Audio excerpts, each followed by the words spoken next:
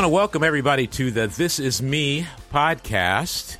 We're excited today to have Jackson Schaefer with us, as well as Greg Bodziak. Some of you have already heard Greg and I do the original podcast that launched the series on the founding of eSoccer, and so you know a little bit about myself, Russ Ewell, and Greg Bodziak. But Jackson Schaefer is a student at San Jose State majoring in kinesiology with an emphasis in IPAC, which is Inclusive Physical Activity in Communities, which is, to me, extraordinarily exciting and fits really well with what we're going to talk about today. So we're really happy to have Jackson here, his first podcast. Thank you. You're welcome. He's been involved with esports for almost 13 years and is one of the head coaches at eSoccer for the past 5 years. And I believe you've done some work at Hope Technology School too, right? Yeah, just a few months. I got to work as in the after school program, and I was also a cross country coach there briefly. Cross country, I get tired just hearing about that. Yeah, I ran it in high school. And where'd you go to high school? Went to high school at College Park High School out in Pleasant Hill. I like Pleasant Hill, right next to Diablo Valley College. Oh yeah. That's very awesome. Man, cross country's tough. We had a great cross country team where I grew up in Michigan, and I used to cover it for the newspaper. Oh, and very man, cool. alive, these guys. I mean, you talk about as soon as I feel pain in my side, I stop doing whatever it is I was doing. And the cross country guys, they're beast. They're just beast. Well, you know, that's why he switched to soccer, because you better pull that microphone next to you, or no one else will know what the greatest you're running sport known to man. Soccer is the greatest running sport known to man. Next to cross country. Not track. Basketball is the greatest. You run the most distance. Basketball is the greatest sport known to man, but that's fine. Anyway, you can tell we're very happy to be together. We're going to be talking today about the 5 levels of inclusion.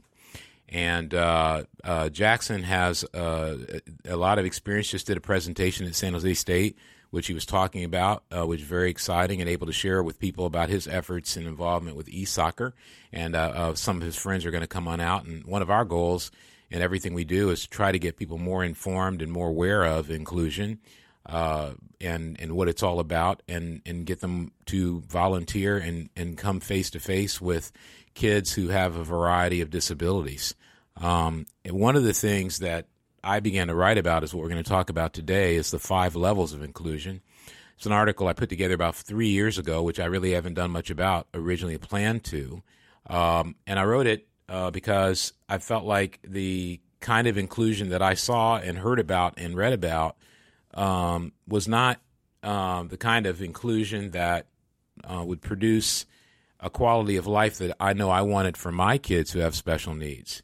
And overall, I didn't think it would produce that quality of life for any kid who has special needs. One of the things that, in my mind, is important to understand is that there are a variety of definitions of inclusion, none of which are necessarily bad or do I disagree with, and does anybody disagree with, but innovating solutions socially is one of my goals. It's why we started the company Digital Scribbler some time ago, me and some of my friends, that produces software for kids who have are verbally challenged in their communication, and it allows them to use a device, a smartphone or a tablet, to be able to communicate through typing, through a variety of voices and with a variety of different tools within the tool. It's why we started eSoccer and a variety of esports from that. Is all in an effort to try to gain an opportunity to improve the quality of life for those with disabilities. The 5 levels of inclusion are community, connection, contribution, contemplation, and comprehensive. We'll talk about that in a moment. But first, I want to talk about dehumanization. I think one of the things that is often overlooked about people with disabilities is the level of dehumanization that can take place. Yeah, I'd agree. So one of the things is, some time ago, earlier this year in 2018, April 16th, the New York Times released an article by Chris Capozzi, I think that's how you say his name, and it was called "The Ethical Case for Having a Baby with Down Syndrome." And his position was that a lot of kids are being aborted because they have Down syndrome because parents don't want to raise them. And he was making an ethical case for having a baby with Down syndrome. Now, some of that is connected to a professor at Princeton, I believe it is, named Peter Singer. I've read Peter Singer's work and don't agree with it. because he advocates for a utilitarian view of childbirth, which is if I'm going to have a child with Down syndrome and it's going to make my life more difficult and I'm not going to get the experience that I would hope for with a kid, then it's okay to abort them. Now, if he was here, he would say, okay, it's not that simplified, but anytime in my mind that you're writing about the ethical nature of saying it's okay to abort a child with Down syndrome, you are, you're in a swampy field. And he's got a lot of criticism for that, and I don't deny his right to say what he thinks. But I think the reason I'm mentioning that is that when Chris Capozzi writes, he's a bioethicist in the New York Times about the ethical case. He's sort of going and saying, look, it's not ethical to necessarily abort a kid with Down syndrome. One of my favorite writers is Ruth Marcus, and she writes for, I believe it's the Washington Post, and she actually is the deputy editorial page editor, which means she makes decisions about what goes on the editorial page, which is real important, the opinion page. Right. But she wrote in response pretty much to the Capozzi article in the New York Times, I would have aborted a fetus with Down syndrome. Women need that right. So for her, it became a discussion about abortion. That's not a discussion to me. I'm not even interested in that. What I'm interested in is the fact that they had this discussion in two of the greatest newspapers the country has ever known, and I think lost in it was the dehumanization of the idea that a kid has Down syndrome, because the very idea that you're having a discussion about whether they should be kept or should not be kept means that societally we haven't negotiated through the humanization of people with special needs. Yeah, it's interesting. Even as you bring that up, just because of all my years of working alongside you with kids with special needs, whether it's Down syndrome, on the spectrum, the autism spectrum, et cetera, it's amazing because I've been sat here thinking, what right does somebody have to say that just because a child's born with Down syndrome, they're any less of a child?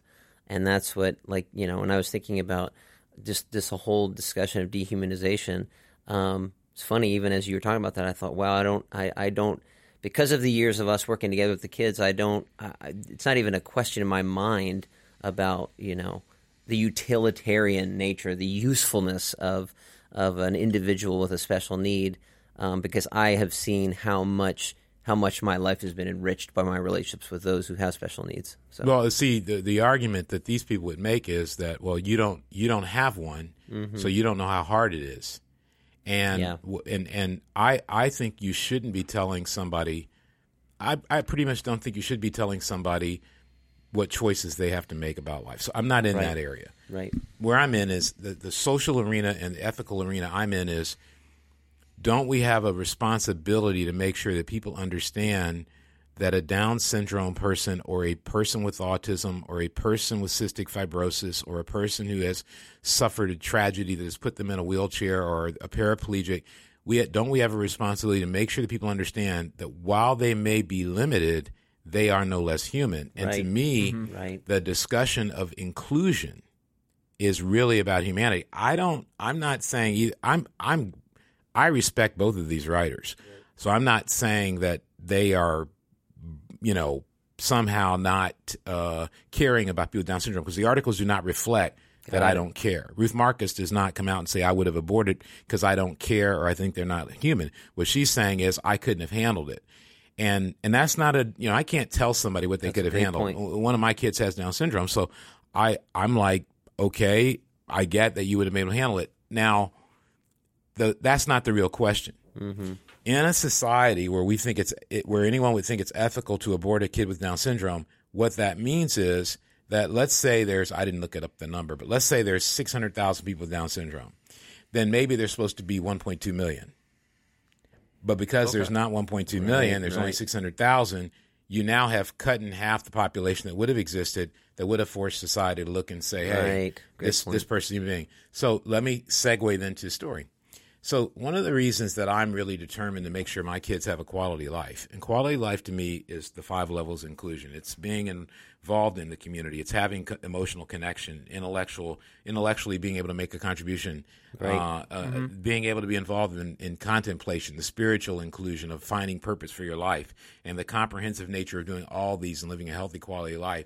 I was in a Barnes & Noble's some years ago. And I was doing some work there and doing some writing there. And a group, I'm sure many of you have seen a group of special needs kids was being brought in by their caretakers or their guides. Mm-hmm. They were probably part of a residential group that was there. And they came on in and they all, sat down. They went around the bookstore a little bit and they all sat down. And one of the kids I noticed, he had Down syndrome, he had an aide with him. And the aide was, she was looking on her smartphone, doing different stuff, and he was sitting at the table, just staring straight ahead, doing nothing. She didn't get him a book, and I understand. I don't know. I didn't know what was going on, but I'm just talking about it as an observer. She didn't get him a book. He didn't have anything he was looking at. He was just sitting there, literally, like every now and then he tapped the table and just staring straight ahead. And in that moment, I said, I don't want my kid's future to be that. Right. Yeah. To me, that's not inclusion. That's a child being able to be a part of a community, and that's great. And I think that's what you're talking about with the community, the social inclusion, but that's completely lacking any emotional inclusion. I see, sorry to interrupt your story, but that's just something, that's the first thing You I didn't noticed. interrupt my story. That was it. Oh, okay. Great. Then I don't feel bad anymore. But I'm not sure you felt bad anyway, but go ahead. I might not have, but either way. I think it completely lacks any emotional inclusion. Why do you think it happens? So one of the things I don't want to do is I don't want to come across judgmental, right? Right. So I'm not trying to judge the woman. I'm just saying Right. that's not the life I wanted for my kid. Right. And that makes complete sense. I think that it just makes me think of a story where a few years ago I was with this one. I was at East Soccer. I was a head coach at East Soccer in Walnut Creek. And there's this one kid. I'm not going to say his name, but there's this one kid I would consistently work with almost every week for like maybe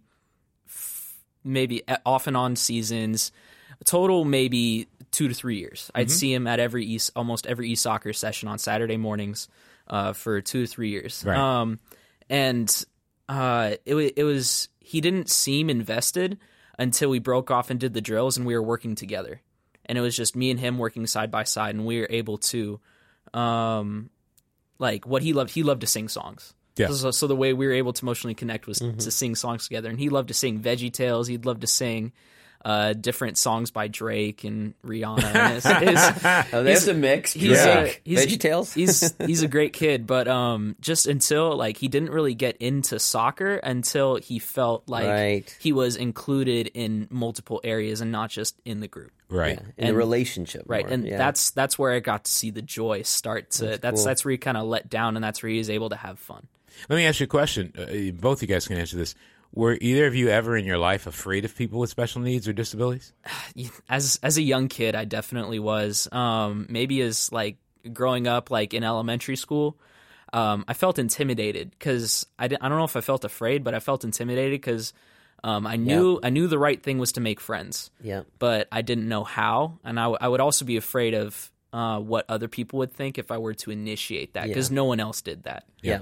But growing up and being a part of eSoccer and other eSport communities helped me see that it's not about or it's more about how can I include as opposed to being a part. Do you in your work with I know you did a presentation for your college not that long ago. You're gonna do another one. I think you said Monday.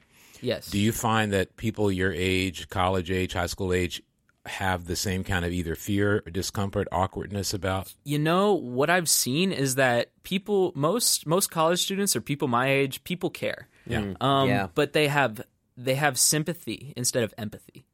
I think what I've seen is that people my age feel sorry for children or young adults with special needs, but they don't have the emotional capacity to put themselves in their shoes and to feel for them. They might feel sorry for them, and because of that, they might go out and help, and they might go help different communities. Right. But yeah, it's something I was I was trying to teach in my presentation was empathy in place of sympathy. Now, there's some people who are not, and Greg, you can jump on any time. There's some people who are not big on the empathy thing. They think that empathy doesn't work. There have been studies that have been done, and they've talked about the fact that having empathy doesn't matter if it doesn't lead to action. So the idea of I'm empathetic, I can feel your pain, doesn't mean anything if you don't do anything. So And when that makes sense. well, I mean, saying when you think of empathy, my guess is you're thinking of something those people are not thinking about. When I think empathy, I think love tied with action.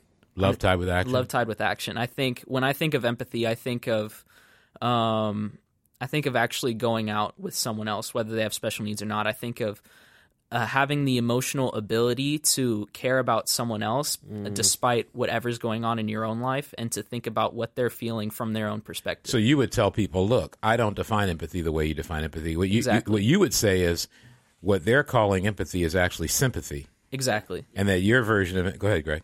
No, I was going to say, and I think the word compassion is what I think too. Right. You're talking about, when you say empathy, you're talking about feeling something and taking action. It's having a connection, a compassion that moves you toward action. Exactly. And I was going to say, for me, we're totally different generations because I grew up as a young person in the 70s and in high school and college in the 80s. And for me, I was always a very social person, and I always I had that sympathy you're talking about, so I was relating to that. But what you said, Russ, is actually that's exactly what I felt. In fact, I thought back, I was like, growing up, I don't even remember being aware of kids with special needs around me at all. Like, it was a society. I mean, I grew up in Dallas, Texas, and I remember only person around me in my life that I remember having special needs that I was aware of before Russ and I were friends, and I got to know his kids, and we started e-soccer and all. I had a distant cousin who had Down syndrome, and she was the only one I was ever around my whole life. And I remember what you said. I remember fear. Even though I was such a social person, I was so afraid I was going to say the wrong thing, do the wrong thing, or that I didn't understand her world, so I was afraid to get in it. And that changed so much, obviously, through e-soccer. It's like I was the first time I was able to get into the world of someone I felt like, I don't understand her. And I realized I'm not going to make a mistake if I just care and I just jump in and learn. And that was, for me, that was a big part of it. So you didn't have kids with special needs in your school? It's funny. I was thinking about that, and I know we did, because I'm sure we had special education classes and all. But I don't remember. I don't ever remember having any interactions through high school, junior high. Like, I can't. And that might just be, a statement of me and how inward focused I was in my own life, and being an only child, and just trying to get through life and my circle of friends. But I don't remember having – so there was definitely no inclusion going on around me in the circles I ran in growing up, in sports with soccer and in my high school, and because I don't remember any opportunities to be included in those things. I clearly remember special education classes, especially in high school. And I remember the first time I ever saw someone with an injury was in third grade. A young lady had a neck brace on, and I was afraid. I didn't want to be around her. I didn't want to be near her. And then I remember in high school, before high school, we used the word retard and called people mental retard all the time. Yeah, I mean, all the time. You're a retard all the time. Literally. Like, I remember that. It was the thing you said if someone was doing something doofus or whatever. Sure. Yeah. And then and that, we're talking about the 70s here, so for those who are a little younger, you'll go, yeah, I understand that. Not talking too recent, but and then I remember in high school making fun of kids that were in special education. Now, they didn't all have – this is the interesting thing. I don't know that they all had disabilities. I think they were behind academically. And one of the things you'll find if you do a little research is in school systems around the country, a lot of times special education is where they dump kids who slow the class down. And so they're not all diagnosed with something. Right. Yeah. They all don't have intellectual disabilities Yeah, well, they all don't have any like they're just not. Sure. They're not. Sometimes they're minority kids who cause disturbances in the classes, and teachers want to get rid of them. And so they go, this kid's not learning well, and they get them into special education. That has been known to happen. If you go back and do your research, I think this is a long time ago, there was a lawsuit brought in Boston, or an investigation done in Boston years ago, because more than any other number, black kids were put in special education, and not because they had any educational learning challenges ever. And so I just think when I was in high school, I did those things. I saw them, and I remember being in the mall, and if I'd see somebody, you stare. Or no, I shouldn't say you stare. I stared. And I'd be like, you stare at the person in the wheelchair, stare at the person who looks unusual. Sometimes I was staring at people who didn't have anything. They just looked different. And I saw a T-shirt today. I was out, and a young lady had a T-shirt on, "Different is Good." Yeah. And I made note of that T-shirt. That's cool. And the reason I'm bringing all this up is because I think sometimes we think, because we're involved with esports or whatever, that we're different than somebody who thinks that life with special needs is challenging. It is challenging. I've parented. I'm a parent. It is challenging. You've got to do a lot of things that other parents don't have to do. And so when somebody says, "I don't know if I want to have that kid," I want to make clear, I can understand the thought. I personally never had it, but I can understand the fear and the do I want to spend my life not being able to go places and do things that everybody else can do? That's the question. Right. And and part of the solution to me is I think fewer people would see having a kid with special needs as a massive liability if we practiced real inclusion. See, that's the thing. I think part of it is if I'm looking and going, my kid is going to have all these disadvantages, then I might think I'm doing them. And I think in some of the literature I've read, people say, I feel like I did my kid a favor by not letting them come into this world where they could be brutalized. That's I insane. can understand that. And so that to me says less about that individual and more about our world. That's a great makes point. complete sense.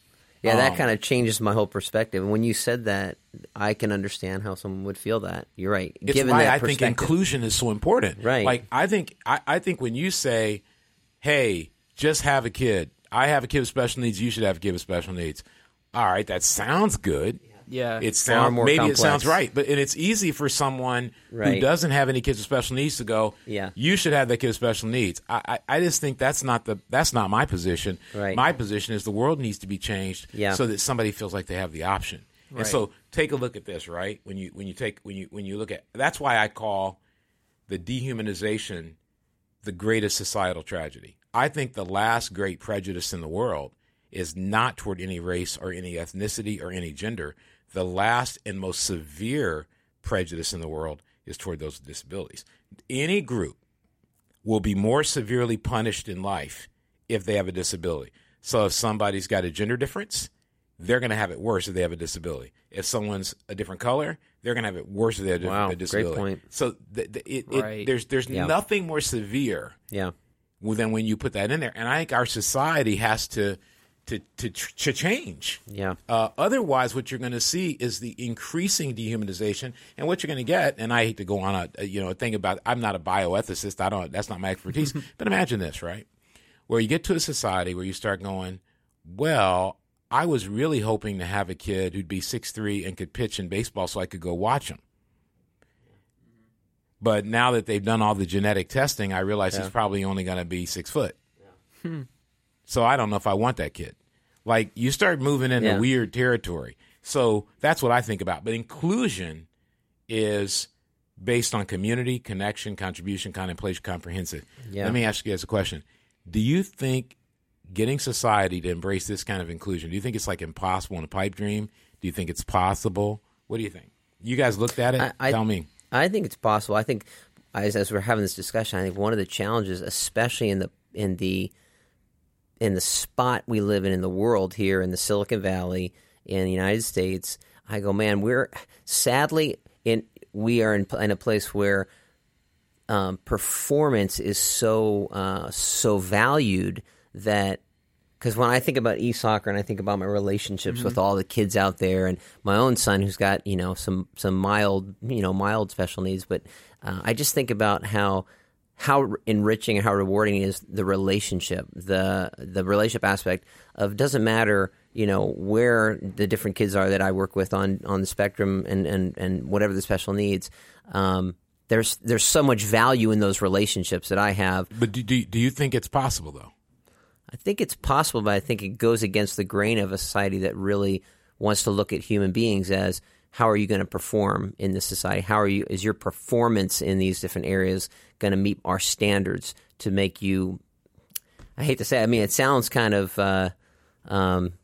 sounds so non-relational, but I do think that that's why a lot of times kids or adults with special needs can be dehumanized or can be feel to people less important because they're not able to perform as highly as someone without those particular challenges or whatever. So I think it's difficult, but I think it's possible. What makes you think it's possible? I think it's possible because I think, at least in the sphere that I see working in esports, and I see it happening in the schools, I see people working at it, and I see it moving that direction. But I think I see it in certain segments of society. I see it, especially in the sports arena, more and more. I see even in the area that I work in with soccer and all the relationships I have in different soccer organizations, I see them trying to include more even in typical sports organizations around me. So I see it starting to happen in certain areas across society. I don't know. Maybe I spoke too soon. So you don't have a lot of hope when you talk. I mean, you don't sound too hopeful right there. Yeah. Well, I don't know if I've ever considered. Well, you said something interesting, so let me ask you a couple of questions. Yeah. You said. Do you want to get in here, Jackson? Yeah. I wanted to say something real quick before we move on. You don't have to, we're not going to move on. Okay, great. Then I'll say what I want to say. So, yeah, I think from what I've seen is that at least after I gave my presentation at San Jose State, is that people are inspired by making change. I think this is something that can happen. I think total inclusion can happen simply because if you introduce it as something that can happen and you believe it yourself and you show people how it can happen with programs like eSoccer and eHoops. I think if you show other people how it changes lives, people are inspired by that. Yeah, people see how if they can even be a part of that, how they can even be a part of the change of something completely new. Yeah. So I agree that it could. I agree with you.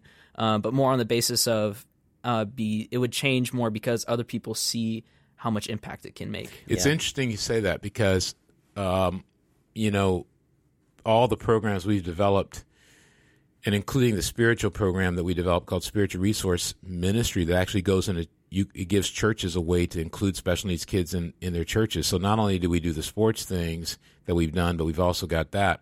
Several years ago, friends of ours found out they were going to have a kid with Down syndrome, and they were not devastated. And what they said is the reason we weren't is because we knew, being in the community we were in, there were going to be all these things we could do, so it changed the way we think. So what you said, Jackson, is what I think is that when people have an opportunity to be around it, suddenly if a kid who's been involved in a program like eHoops finds out from his parents we're going to have a child with special needs, then that kid thinks very differently about that than he would if he didn't have that exposure. Now, I want to come back to you, Greg, and ask you a couple questions because you didn't seem completely gloomy, but you seemed a little little gloomy. Me gloomy? Jackson never. Jackson rushed in there to save our idealism before it fell to the ground. Yeah. So when you think about Sam, you specifically mentioned being in Silicon Valley, and you made it sound like you think Silicon Valley is a place that's based on performance. You really think that they're all about performance here? I don't think they're all about performance, but when you said, do you think full inclusion is possible, I said, I think that's going to be one of the biggest barriers. I'm going to say right now, I don't think full inclusion, I don't think total inclusion, because those words are words that are already in the community and they're used. I call it comprehensive. Okay, got it. Because I'm talking about something totally different than full or total. Right. I'm talking about comprehensive, which includes the social, the emotional, the intellectual, the spiritual. Great. It's different. It's a totally different kind. Right. But I want to come back to this community. So you think it's very performance-oriented here? I do. Well, okay. So I don't think that. Right? I don't really think that. I do think there are people who are determined at performance. For instance, we launched our company and built Quick Talk. One of the first companies to come running to us, and they were executives at that company, was Google. And they were like, we want to do anything we can to help. These were executives there. Yeah. And they were in the middle of a meeting with Samsung at the time, there were some problems going on with Android, and they left that meeting. One of them had to go back, but he left the meeting to be a part of it. Yeah. I've been invited in by Facebook to speak to them about accessibility. Both Facebook and Google and Apple have all radically changed their attitude about accessibility and have done a lot of software engineering and hardware engineering to try to make that go further. I think a lot of our volunteers for our programs have come from these companies. Absolutely. So I actually think, I'm a big Silicon Valley proponent. I've been here since '93, and I was been here during the. I actually think that that many times the terrible stories are told about this place, but I don't know anywhere in the country or the world that has the success we've had with our programs. That's true. And the Warriors invited our eHoops in. The Earthquakes invited our soccer program in. Right. So, and I look at San Francisco, and while I'm not as liberal as San Francisco is, these people in San Francisco inspire me. They will fight for trees. They will fight for gender. They will fight for water. They will fight for buildings. They will fight for low-cost housing. I mean, I think we actually live in the one place that makes me think it's possible. That makes me go, these are people in the Bay Area that are really unique. And yes, people think, it's just it's wealth and all that. That's not, everybody here is not rich. Right. I agree. But I think there is this heart that these companies have that are unlike any in the country. And it's one of the reasons why I believe it's possible. Yeah. I actually think the intellectual strength of the Silicon Valley is what makes this possible. The capacity they have to tease out these issues of, say, ethics about is it right or is it wrong. I think these are people who can tease that out and go, you know what? I can invent something. That's what I did. I can invent something that helps these kids take a step up. So I actually think it's possible. Also, when you look at states like Vermont, they have one of the greatest inclusive communities in schools and in their community of any state. I think they may be number one. Vermont, when you look at places like Lawrence, Kansas, typically the number one special education university in the country is University of Kansas. Wow. So I think you've got a lot of places that are sitting there. One of the guys I want to have come on the podcast, he started out as a teacher, has become I think a director in Atlanta. But he has no special needs kids. He just made it his mission to try to get inclusion going. So I actually think that there are a lot of people who want to do it, but they don't necessarily have a philosophy. And so part of what I try to do is go, what's the philosophy you can give to people that tells them, here's how you make society more both welcoming and inclusive, so that when a parent like me is faced with having a special needs kid, they don't necessarily freak out and go, my whole life is ended. The good thing happened to me, and I want you guys to tell me what you think about all this, because I think Silicon Valley and the Bay Area is a unique place, a great place for this to happen. What happened to me when I was in Washington, D.C., when my oldest was born, is the head of genetics for the Children's Hospital in Washington, D.C., happened to decide to come down to the hospital. We were in Alexandria, and he lived there, Alexandria, Virginia, and to tell us and confirm that our son had Down syndrome. He came in the hospital and was talking to me, and I remember his name is Dr. Sal. He came and he talked to me, and he said, the first thing I want you to understand is this: you have a baby who happens to have Down syndrome. Mm. That conversation was a conversation that set me on a course for inclusion. If I had a doctor come to me and say, I'm sorry you have a kid with Down syndrome. Yeah, it's completely different. Absolutely.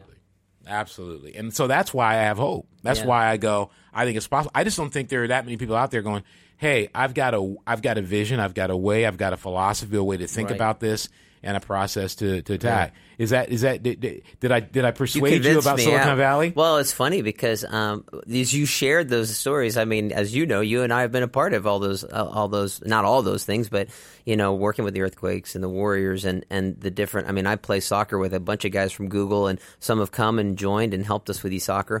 So it's interesting because I think. Well, one, I think that a lot of things you said I agree with, and I see that and I've experienced that. I think for me, why I see the limiting factor with the whole performance thing is I also at the same time see many people that tell me, I mean, because I talk a lot about eSoccer and I try to get people involved, a lot of people I see, I can't do that. I've got too much to do. I've got too much to do at work or at school. we're just in a society. When I think of Silicon Valley in our society, we've got a lot of people who work so many hours and are so focused on performing at work, at school, whatever, that they don't feel like they have the time to be involved. And so, but I think you definitely have won me over to your side more. Well, when I was when we were first, in the community of people with special needs families, none of what exists today was around. Yeah. UC Davis Mind Institute didn't exist. Right. That started because there were fathers who were doctors who were like, we got to find solutions. We got to understand where this comes from. Yeah. Across the spectrum. So I think, it always starts with a seed, and then the seed is planted and it grows, and then other seeds are planted and it grows. So my view on Silicon Valley is it's a meritocracy, not as much performance. I do think all human beings can be performance, and so it's a meritocracy. And what people need is they need to understand, like Google. I know help with Hope Technology School, where you work, to help them build their infrastructure for their web presence. Well, these are guys in Japan who are like, oh, we want to help somebody who's helping kids with special needs. So I think there's groups who want to do it. What I want your thoughts on, Jackson, because I saw your look on your face when I was going through talking about Silicon Valley, talking about you heard the University of Kansas, and that one seemed to you're like, what in the world did that come from? It just surprised me. Yeah, but when you're hearing all that, you're younger and all that. When you hear all that, what does that make you think? What? I mean, I don't really know what to think besides it just gives me hope.